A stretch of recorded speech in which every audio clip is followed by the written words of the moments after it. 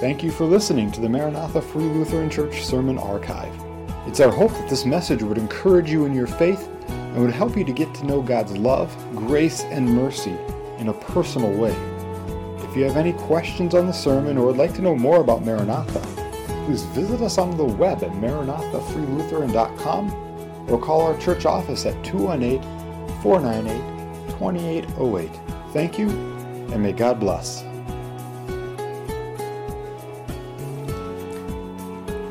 Have you ever felt deserted, left all alone? When we lived in Minot one Sunday after church, we left one of our little kids at the church. Didn't realize that, I think it was until both cars got home and someone was calling us on the phone. That kid has never let us forget it. He wasn't really alone, though, since there was another family still at church there with him, and we quickly drove that mile back to church and picked him up. But he was temporarily deserted by his family.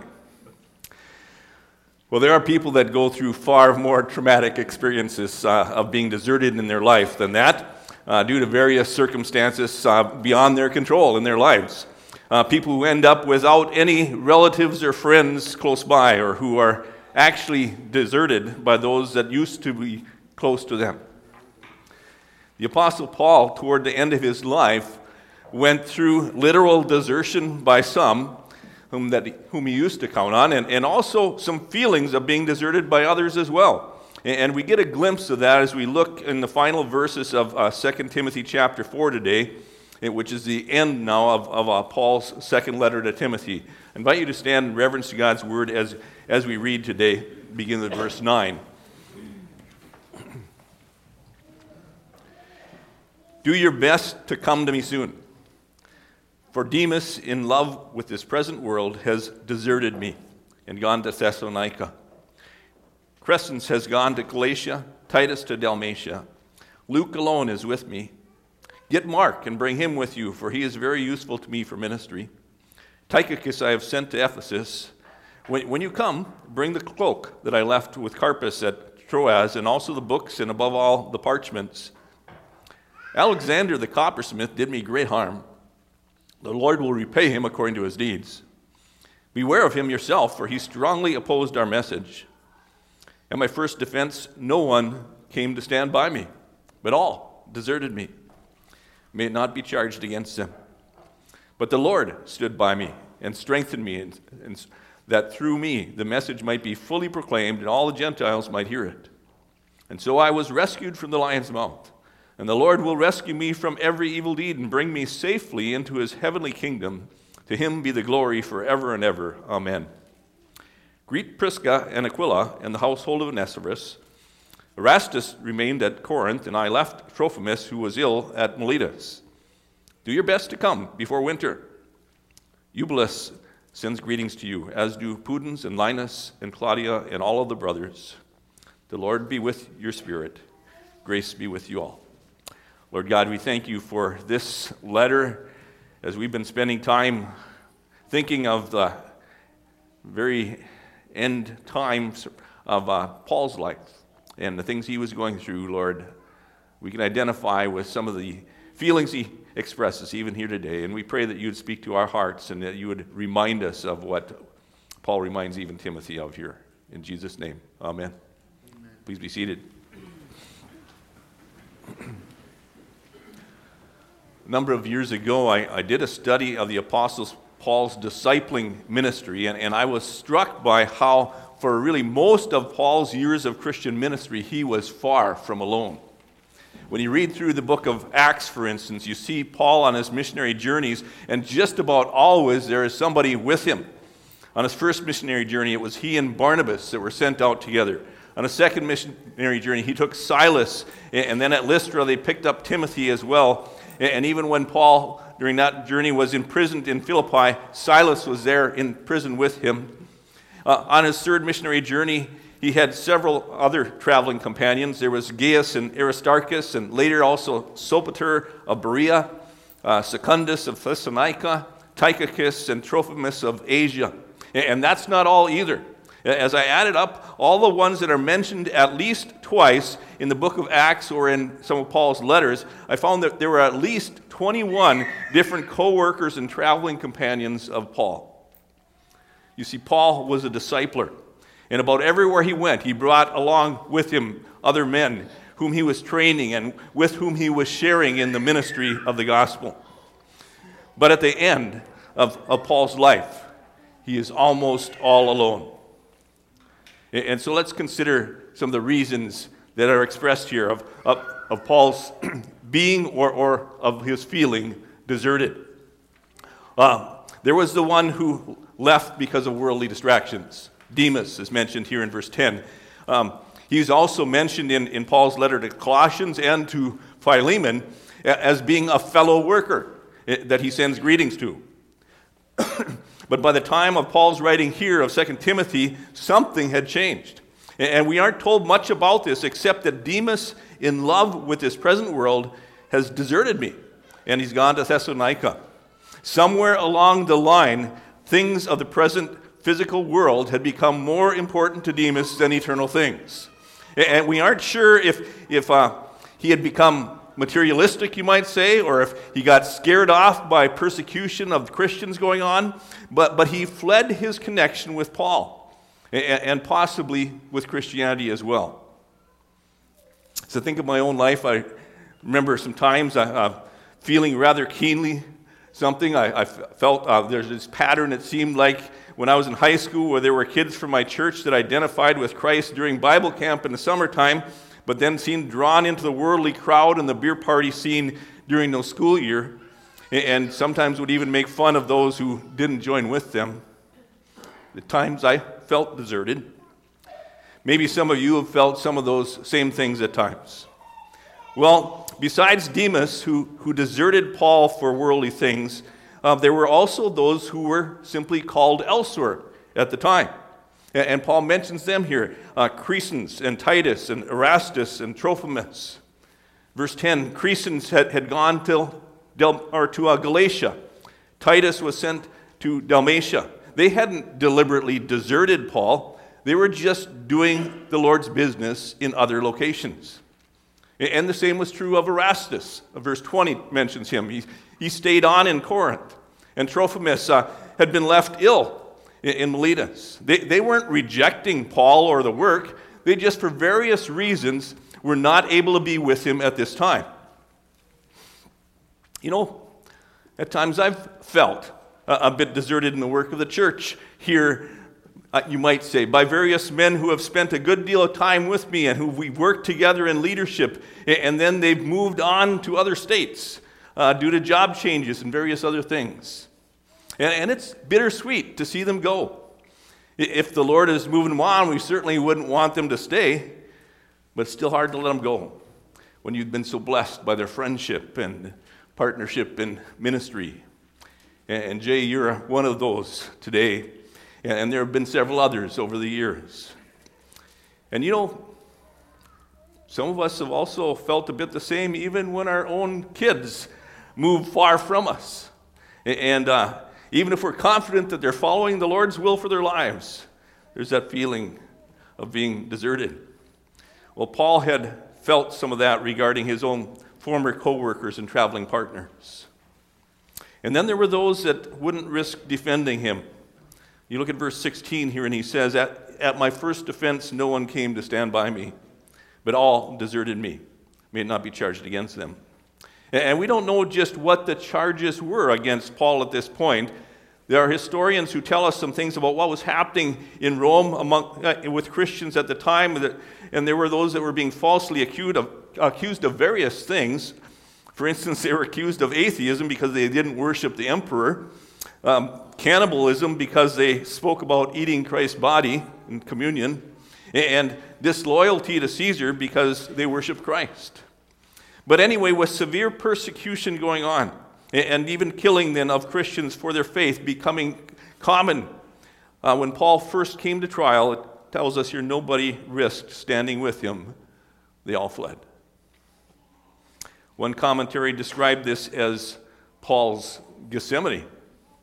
It was a bit like Jesus, who when arrested in the Garden of Gethsemane, had all of his followers flee for their lives.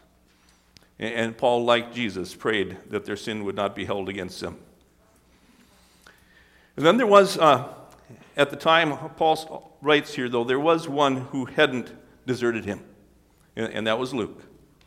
Luke, the one that wrote our Gospel of Luke and the book of Acts, was with Paul at the time in Rome. And Luke was also a physician and likely attended to Paul's physical needs even while he was there in prison. But besides feeling deserted by some that had been close to Paul in the past, there was also this blatant opposition that he was experiencing. Verse 14 tells us of Alexander the coppersmith. He said, "He did me great harm. The Lord will repay him according to his deeds." We don't know much about Alexander besides his occupation, but a more literal rendering of verse 14 goes something like this: Alexander informed many evil things against me. Which may mean then that Alexander was the informant responsible for Paul's second arrest. And not only did Alexander seem to have a personal vendetta against Paul, but it's also clear that he opposed the message that Paul proclaimed. Verse 15 here, he says about him, "Beware of him yourself, Timothy, for he strongly opposed our message." Alexander was an enemy of the gospel of Jesus Christ. And it's this that leads Paul then to say, in verse 14, "The Lord will repay him according to his deeds." And we can learn from the Apostle Paul in this as well. If we have those who don't like us because of the Christian convictions that we have, or the message that we stand for, it's not for us to deal with them. That's the Lord's business. And that was Paul's trust regarding Alexander. And there's one more thing that we need to remember when we face opposition as Christians, and that is, who's the real opposition behind all this? Verse 18 here, he refers to every evil deed. And you see, Paul recognized that what is behind all evil ultimately is Satan, who is out to squelch the gospel any way he can. I'm reminded what it tells us in 1 Corinthians chapter 4, which Paul also wrote there. And he describes it this way: "The God of this world has blinded their minds, the minds of the unbelieving, so that they will not see the light of the gospel or the glory of Christ, who is the image of God." And I don't know about you, but I find myself continually frustrated these days with the craziness of the agenda of the woke crowd. And over, I have to remind myself, or my wife reminds me, Satan has blinded their eyes, so they do not grasp spiritual reality. They are pawns of Satan and do not realize the great harm they are causing.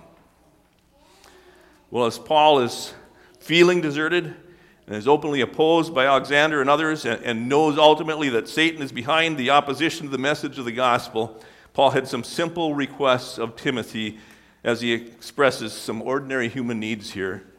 And we see that there as we look on.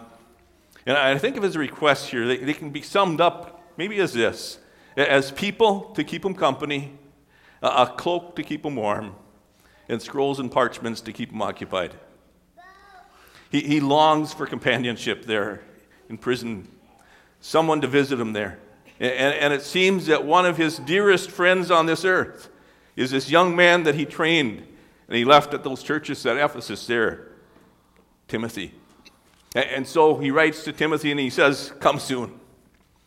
Come before winter. Time may be short. Come while I'm still alive." Yes, Paul is ready to lay down his life for the gospel, and he's looking forward to, he's anticipating heaven like we talked about last week. But at the same time, he is also longing to see his son in the faith again. And we get a glimpse here then of that feeling that I've seen sometimes in some dear brothers and sisters in Christ who know that they're coming to the end of their life. And they're ready to go, but they're still longing to stay with those that they know and love who are still here on this earth. The other person that Paul mentions he longs to see is a rather interesting thing here. He says, "Bring Mark. Get Mark and bring him with you, for he is very useful to me for ministry." Do you realize who Mark is? This is John Mark, who was with Paul and Barnabas on that first missionary journey. This is Mark who bailed on them partway through that journey, and whom Paul said about him, We're not taking him with us again. Remember what he did the last journey. This is Mark, who was a cousin of Barnabas and who Barnabas wanted to give another chance. And Paul said, nothing doing. And it resulted in Paul and Barnabas going separate ways. But now, Paul is saying, get Mark and bring him with you, for he is very useful to me for ministry. The Lord apparently had been at work in Mark, even after Paul was ready to give up on him. And Paul had seen that, and now has a confidence in him. And so never underestimate what God can do, even in people that you might be ready to give up on. Think about Mark and who he was. He went on to write the second gospel that we have in our Bibles, a powerful account of the ministry and death and resurrection of Jesus Christ. Well, besides people companionship, Paul asked Timothy for some stuff, some simple, ordinary, but important stuff. Bring the cloak and the books and the parchments. A cloak to keep him warm. In that cold, dank dungeon of a cell, Paul was probably chilled to the bone. And the cloak was a heavy outer garment, and it suggested maybe even Paul had been arrested at Troas and hadn't even an opportunity to take that with him. And then there were the books and parchments he mentions, or another translation says the scrolls and parchments. And again, we don't really know what the content of these scrolls or parchments was, but it's been suggested it might have even been Paul's copy of the Old Testament in Greek, which would have been a treasured item for him. And you know, though the Holy Spirit can minister directly to our human spirit, he often uses means, and particularly the written word of God. And Paul very likely was feeling that need. John Stott describes it this way. He says, when our spirit is lonely, we need friends. When our body is cold, we need clothing. When our mind is bored, we need books. To admit this isn't unspiritual. It's human. And there are natural needs of mortal men and women.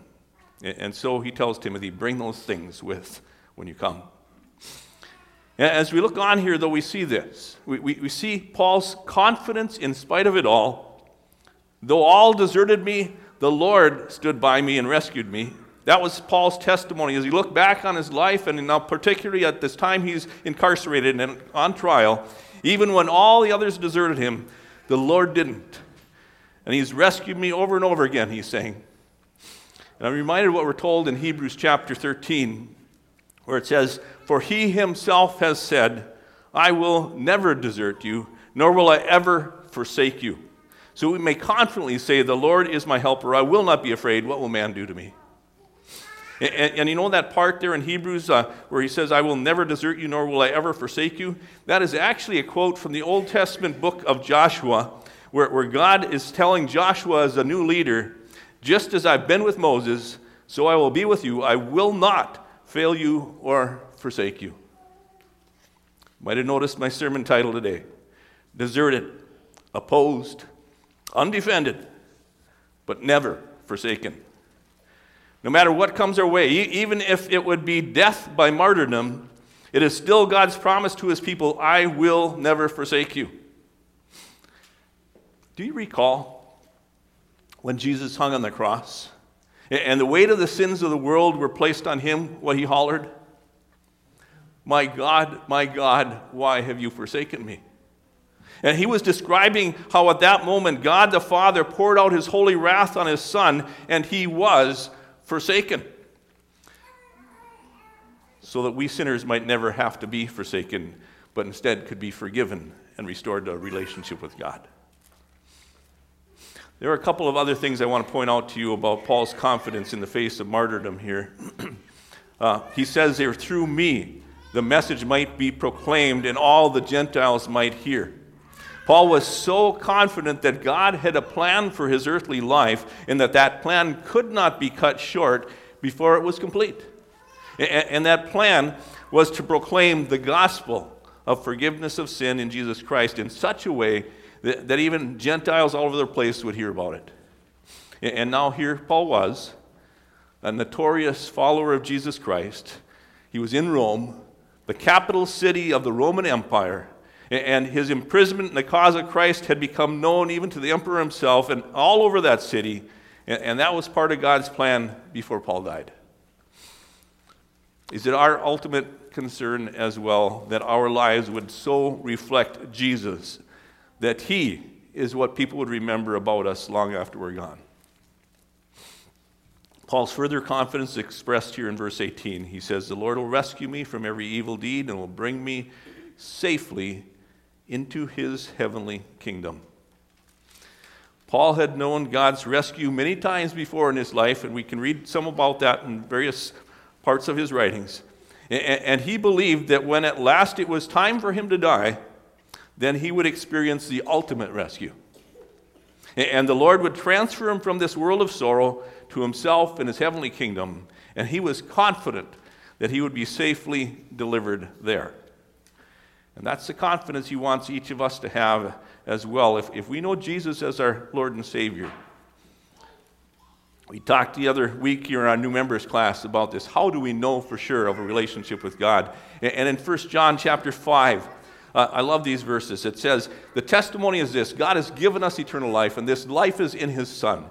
He who has the Son has the life. He who does not have the Son of God does not have the life." And then he says, "These words have been written so that you may know that you have eternal life." God wants us to know. And Paul closes this letter then with some personal greetings. And we get a little glimpse then here of the sweet camaraderie of brothers and sisters in Christ here. And he has greetings to the folks that are at Ephesus, Prisca and Aquila, and the household of Onesiphorus. Aquila was a tent maker like Paul. And he and his wife Priscilla spent a year and a half as part of a congregation in Corinth while Paul was there, before then accompanying him on his second missionary journey. Then he left him at Ephesus for a while with oversight responsibilities before Timothy got that job as pastor there. And then later, apparently for a time, they also ended up in Rome.